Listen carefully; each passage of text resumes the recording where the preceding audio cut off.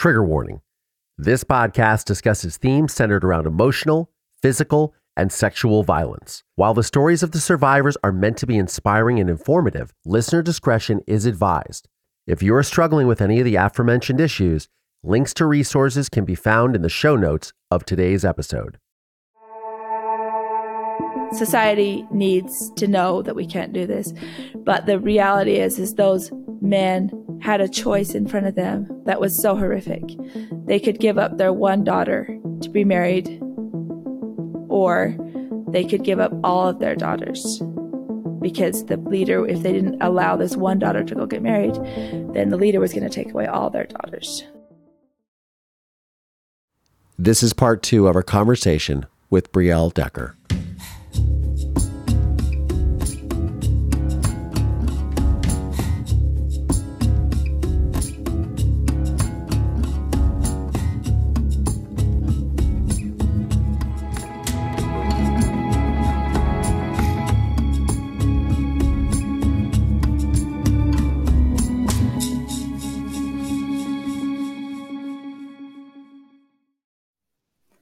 They would say a lot after the end of every sermon. They'd say, if you agree, stand up. If you don't agree, stand up. Like, sit down, and then if you don't agree, stand up, then sit down. But nobody would ever stand up on they don't agree. So that's what caught me in the end, in the secret meeting, in the deep, darkest part of it, was he said, if you agree, then say yes. And we're like, yes. And he's like, well, if you don't agree, then say yes. And we're like, everybody just was quiet. And he's like, okay, so now you said you agree. If you really do, I want you to show me. And I was like, oh, that's really bad. Because the thing is in a prayer, if you say amen, technically that's supposed to mean that you agree. But everybody says amen. So I was like, what am I supposed to do now? So I just kept going. But yeah. So when he was arrested, were they trying to charge you as well? I'm sorry, this is the government. No, they were trying to charge him, but he told us they were trying to charge us too. Oh, he told you that. But you weren't made aware by law enforcement that you're an accomplice and they're coming after. We didn't know anything about law because we were born and raised into this. So he told us he was above the law. We should only listen to him. So when you grow up in that faith, and I'm sorry to sound so ignorant about it, but I know nothing about it. It's fine, yeah. You don't know anything about law enforcement or police officers or judges or... There are enemies. I know a very limited amount. They're enemies. Yeah, because they don't like polygamy because it's illegal in America. And there's more reasons, they would tell history of the church. We never heard world history. We only heard history of the church all my childhood because it was a homeschool. All FLDS kids that I went to school with. So basically, yeah, it is a full-on indoctrination from the womb. Yeah, it was. No clinical, no therapy, just basically do what Warren just says. And the only reason why I believe that I was a critical thinker was 2 reasons. My father, he was a silent disagreeer, but he would never voice it, but I would see it in his eyes and all of that. So Sure. Had that in me already, critical thinking. And then the red flags that he set off at the marriage really changed my course of just not listening to him. So thank God. I'm like, it's obviously not working. Why would I go that way? Because he just corrected all these men in front of me that I've worshipped my whole life. So whatever he's saying doesn't work. That's the idea I had in my mind. I need to find a different way to make this work. And then I found out there was no way to make it work. So that was a surprise to me too. I didn't realize I was going to observe and find out there was no way. And that's what I figured out. So when there was a lot of shocks after I left, I would say, they would tell us, if you ever find yourself on the outside of the church, you just ask for an attorney. Because everybody's going to want to talk to you. And you just say, I want an attorney. So I said, I want an attorney. And they sent me to the Department of Justice because there's tons of different types of attorneys and all these things. And I talked to this lady who was a friend of one of the activists. And they ended up flying out to Utah and talking to me. And I was so scared. I didn't tell them anything. I don't even know how to communicate very good. And it kind of goes over that in the documentary. There was no way I was going to tell him anything after all that indoctrination my whole life. Being out here now, I'm a public speaker. I went and got his house. So that was when I came back to Utah. I found out I had rights to his house in Hilldale. You've been through very horrific things, but it seems like you almost got the last laugh in a way. Yeah. Well, not the last one. He has multiple properties. He has like 70 other compounds right now. 70? But in this compound that's ex-FLDS, which is a unique one, it's an older compound. His new ones have the guard towers and the gates around them. The older one doesn't really, and it's mostly ex-FLDS now. So that one had his house. But I'm sorry, did you say 70 as in 70 or 7? 70. Yeah. Compounds with guard towers and... No, Collier, this is the biggest, like, quote unquote, cults or, biggest cults ever. Yes. And he has his control over people.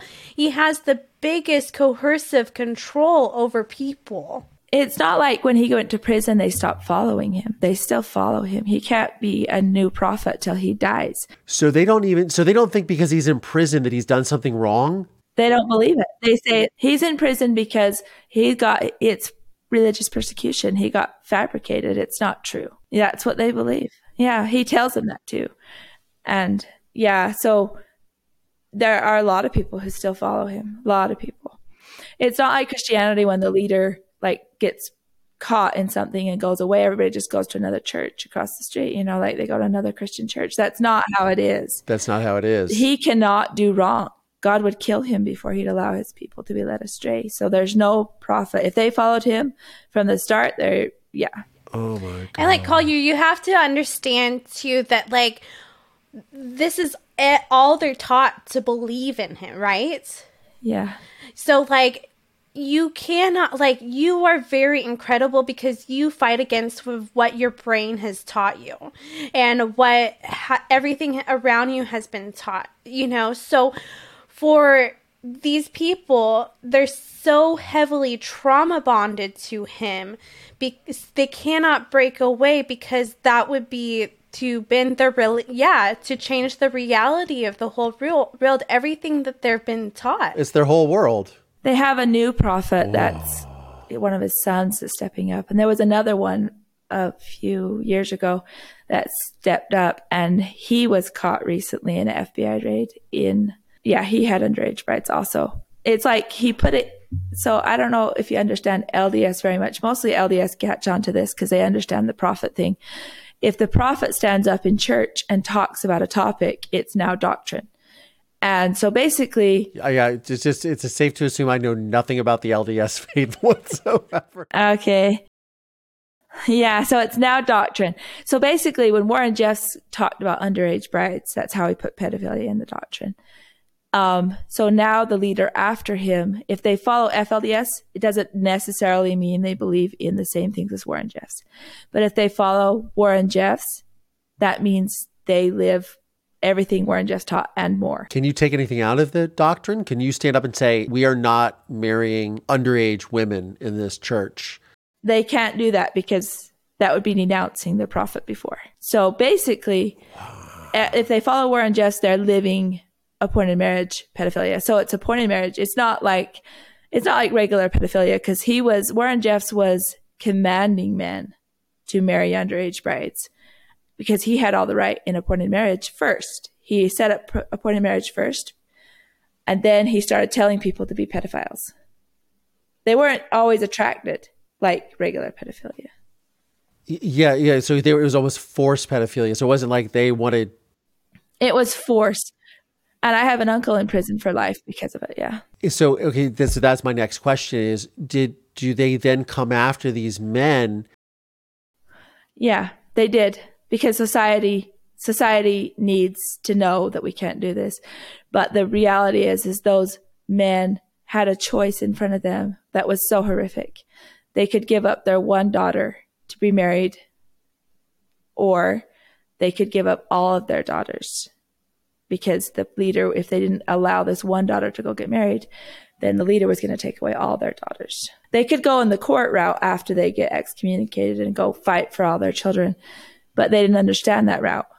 And some people did succeed anyways. There were some fathers who did leave the church at that point when they were asked to give up a daughter.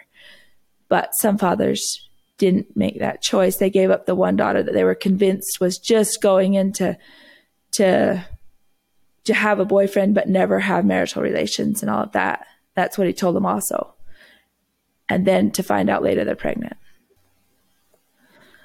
This is heavy. I don't know.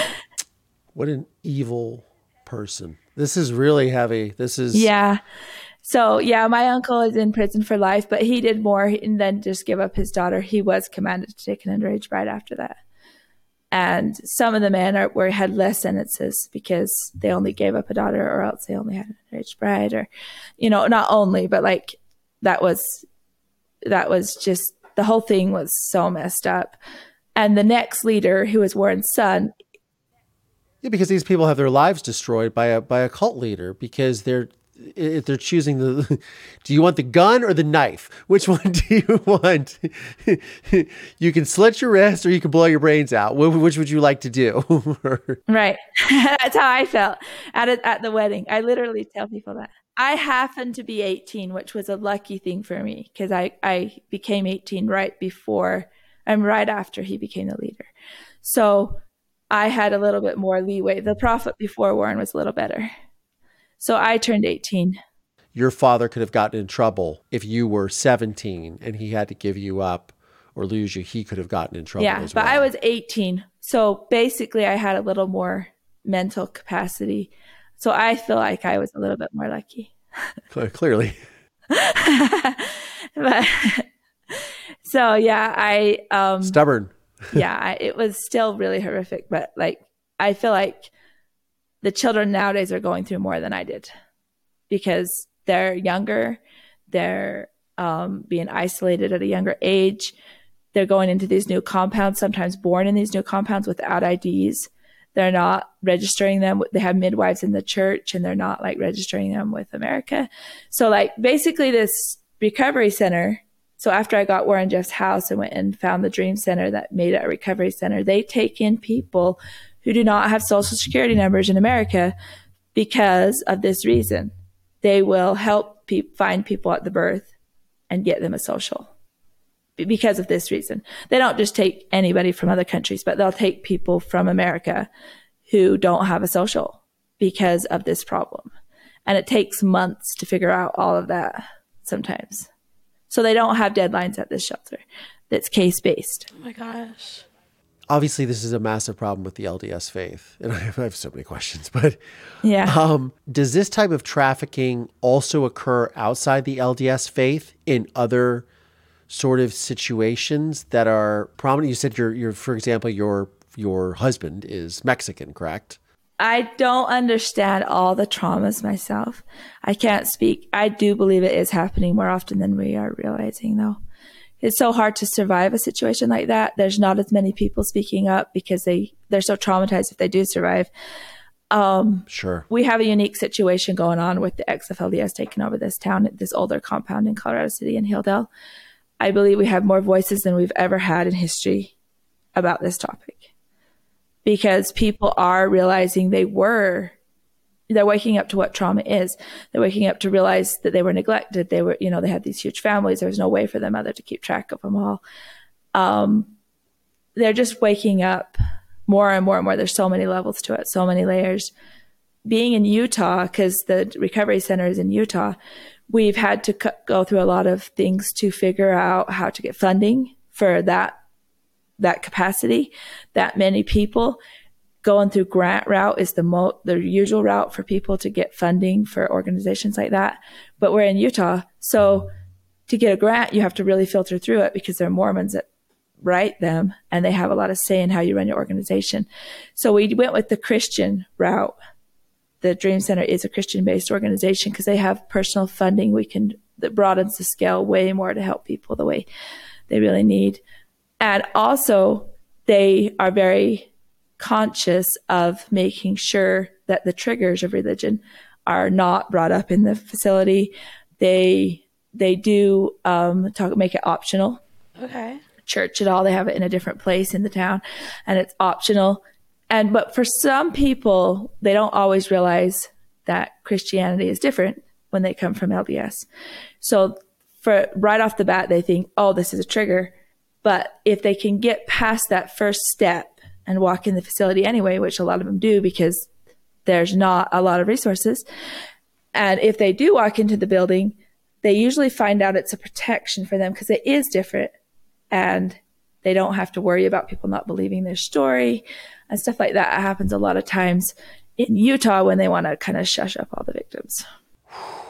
I'm like, you just hit me with a lot, but I really love that it is Christian based, but I'm still stuck on all the kids that are going to be sexually molested and taken advantage of. I'm not going to lie, my brain slightly went to how do I go and take all these kids and find them great places to live and maybe take a few. Yeah. So my endeavor, and the only thing I've come up with so far, is we need to have more laws. We really need to protect, like, we need to figure out a way to get into these compounds without just legal force. Cause like in the past, legal force has to find a reason. Somebody in the inside has to call out when they don't even have telephones half the time. They don't have a car. They don't have a way to call out. So they have to create a scenario where they can go in. And I think if we just made a way to make them go in, you know, like I think we should go through the homeschool route, honestly, because there's a lot of problems with, you know, like a lot of kids get overlooked in the public school route, but what if they never get seen at all? Yeah. There's going to be a way more horrific amount of people that get. So when my idea of helping this situation would be to go through the homeschool route, because it's not discriminatory. It doesn't target just religions, but it kind of captures the same audience of people that are being completely overlooked. And I think we shouldn't go in threatening them if they don't do this and that, you know, they'll take their kids away. We wouldn't do that. We would just tell them we're offering resources. And if you don't want us, then you get to pay for the resources. I don't know. That's my idea. Something like down that line. Because the government protects these people because they're protected under the guise of religion. Yes. So they can't just go in and storm the compound and be like, we want to see what's some IDs. We want to see what's going on here. Yeah. Who's got a social security card? Like they would if they were going into a house of illegal immigrants right. in California that are being housed, that are being sex trafficked. And they would go in and be like, we're going to pull all these people out. They just can't. They don't have that type of power because of the religious protections of the Constitution. They have to create a whole reason. And they have to have insiders that escape come out and tell them what's actually going on. And sometimes it's just getting harder. It's just getting so hard for them to escape. Yeah. Yeah. Well, you are just incredible. And what everything you're doing is just making such a huge difference. And I just commend you because you're incredible. Yeah. Thank you. I'm grateful that I survived. I'm grateful I got to see freedom. I do love helping people. I'm very passionate about, like, you know, seeing progress, and it, even if it's little things, because like I know how hard it was when I was, you know, I've been out 11 years now, and that's really not a long time when you think about all the steps that needed to take. 2 years of just getting my ID done. It took me about a year since I applied for the house to actually get the keys to the house. And then to find the Dream Center was another year. They've been there now. They had to get their licensing, which took 3 years. But they were there anyway, doing what they could on a small capacity. They couldn't fill it to full. But now that they have their big licensing, they're able to fill it to capacity. They have families. They have women in the top floor with kids. And also they do have a basement that have men and boys that, because the whole system in the FLDS is, you know, shuns the young boys. A lot of times they'll send them out. They call them lost boys. Yeah. Because they are competition for the girls. How do you get 79 wives if you haven't shunned some boys? Sadly, there's been 8-year-olds, because they believe in the LDS and the FLDS, that if you're 8 years old, you get baptized in the church, then God stops atoning for you at that point, and you have to atone for your own sins. That's why works is so important. But anyway, in the FLDS, because they're so extreme, they would send, if they don't like the boy, sometimes at 8 years old, they would get dropped off somewhere outside of the church. So, yeah, it is pretty, it's a tough situation, and realizing what the need is. Like, I've had people say, what do the elderly do right now? Because our facility helps mostly single moms It does help boys and men, but like, and the middle floor is like basically, and you can tour it. Like people can come and tour it all the time. We do tours. We just kind of give a heads up to everybody on the campus, and if they choose to come out, we let them come out. But like otherwise, we do a quick tour. The main floor has the dining room and the kitchen where people get to talk and associate a little bit. Art room, that's on the main floor. They have offices, a theater room. So anyway, they have a clothing closet. They have, because they need that, because like the clothing drastically changes usually when they leave. They don't have anything. They feed them 3 times a day. It's a nonprofit, so it's completely free to go there. They do like donations. It's shortcreekdreamcenter.org if anybody wants to donate. And that will be in the show notes. Yes. Yeah. Show notes. So basically, yeah, it's just, people ask me what the elderly do, because it's not geared to elderly. I'm like, right now they don't leave. They don't have a place really. Most of them tell me they don't know how to make it on the outside. That's really sad to say, but that's where we're at. Single moms will come into the facility. We're still working toward a daycare in this town where they have these huge families. The daycares get filled up so fast. And plus the houses are unfinished in this town. So basically, to have a certified daycare where the people can get the state to help them out with daycare so the single mom can go get a job. It's a long haul. We have to fix up these houses. They're getting charged a lot right now because there actually isn't that many facilities set up. So there's people doing daycare, but they're like nannies, and you have to pay a high price. There is one daycare in Centennial that is certified, I believe, but it's maxed out. So anyway, the Dream Center is trying to figure out like how to do their own daycare, and they're working toward that. So the single moms can have and go get a job, have some help and have it all certified. So the state will help out and all of that. So that's in the process. So that's for the little kids, the adults, there's a whole chain of things that have to happen because of the poverty level, the need, like all these people that are ex-FLDS, they do have a food bank. The Dream Center has a food bank in town. They serve like more food out of this food bank, they say, than like, it's just the numbers. I can't quote them because I can't remember, but like they're just way more food they're serving out of the food bank in town than most food banks. They do it every week, and the people live on it. They rely on it. They're always so grateful. People show up, the lines clear out down the road, because like they have these huge families they're trying to provide for it. They don't want to give up. A lot of people don't give up their plural wives even after they leave the church because they're family. Some people just have the choice after they leave and decide they want to go a different way, but they still have all these kids.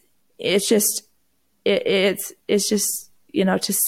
be on this side of it and be able to help as an activist on this side of it, there's a chain of things that we're just in the beginning stages. The most successful organization that has been in this field, I believe, is called HOH, and they're in Salt Lake. But they're holding out help. They've been around for like 15 years or something now, and they just got a building where they can house like quite a few people in.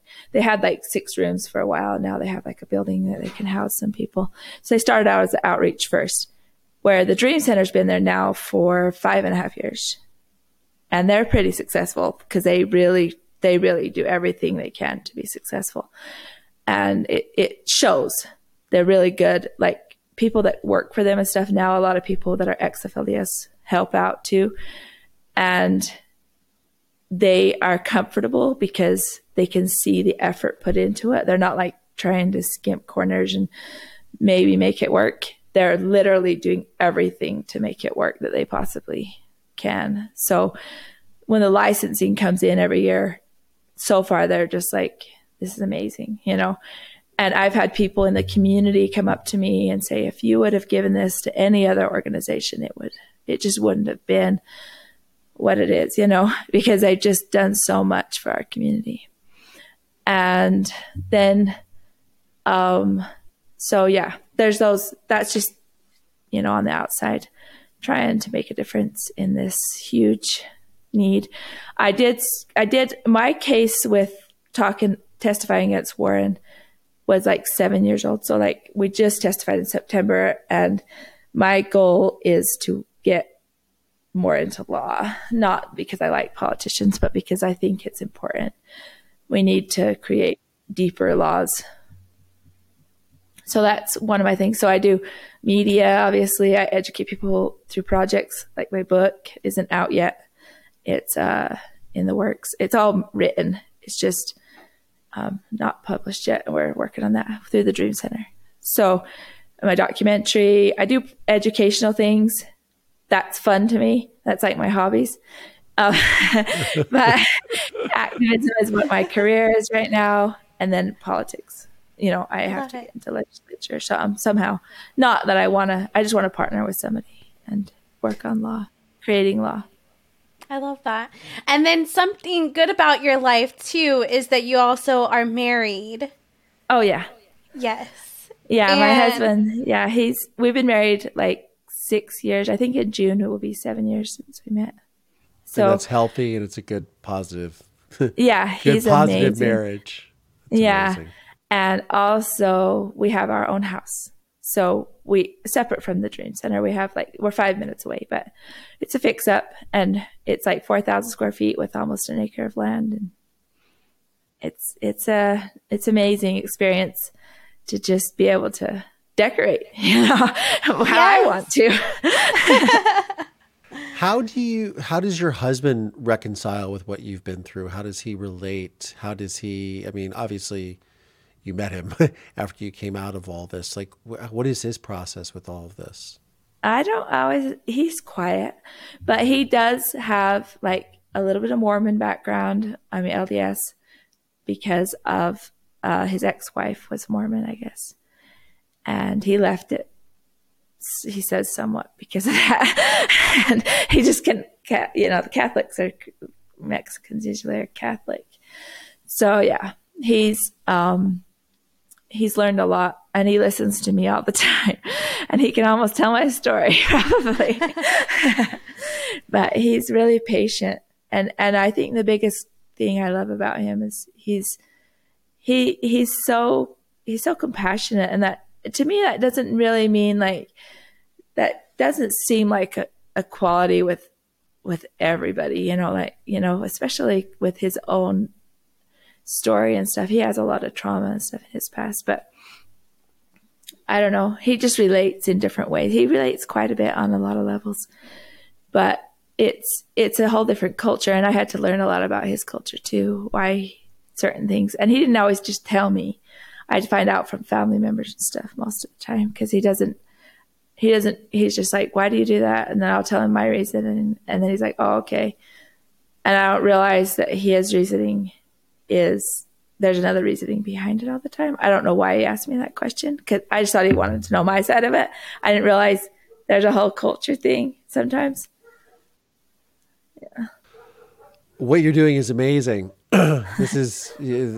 Thank you so much for sharing your story. So where can we find you on social media, everything? Yeah, I do have Facebook, Briell Decker Blanchard. I have Facebook, and Instagram is Briell Decker, I believe. I usually say Briell Decker in media because I started media before I met my husband.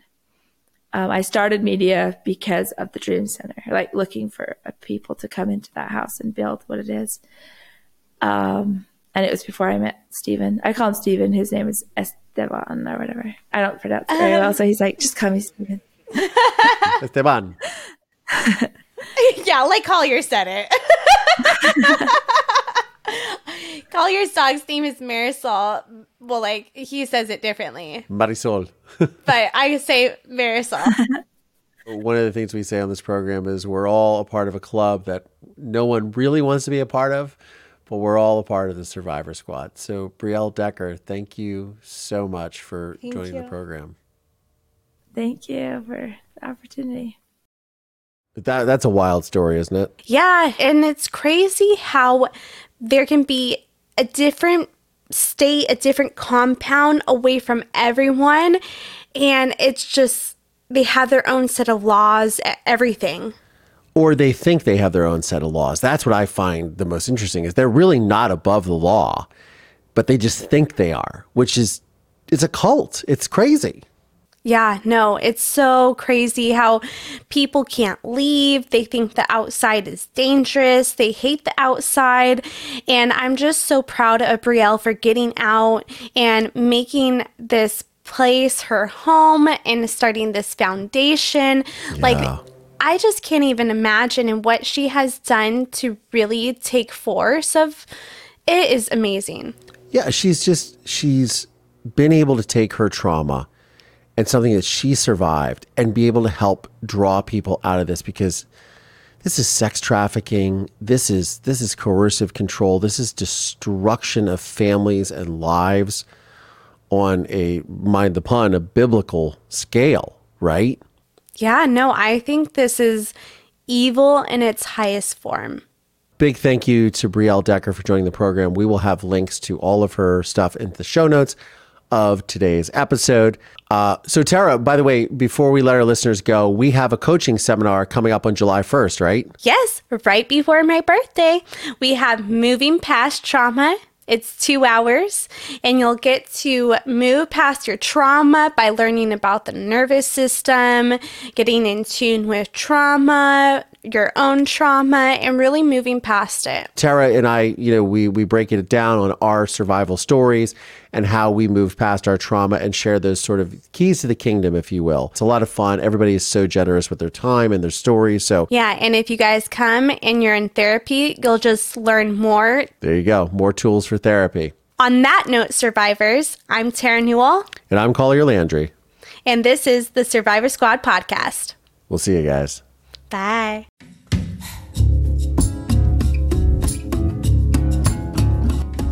The Survivor Squad podcast is made possible by support from listeners just like you. Please subscribe via Apple Podcasts, Spotify, or wherever you get your podcasts from. And please consider supporting this program by visiting our Patreon page at patreon.com/Survivor Squad.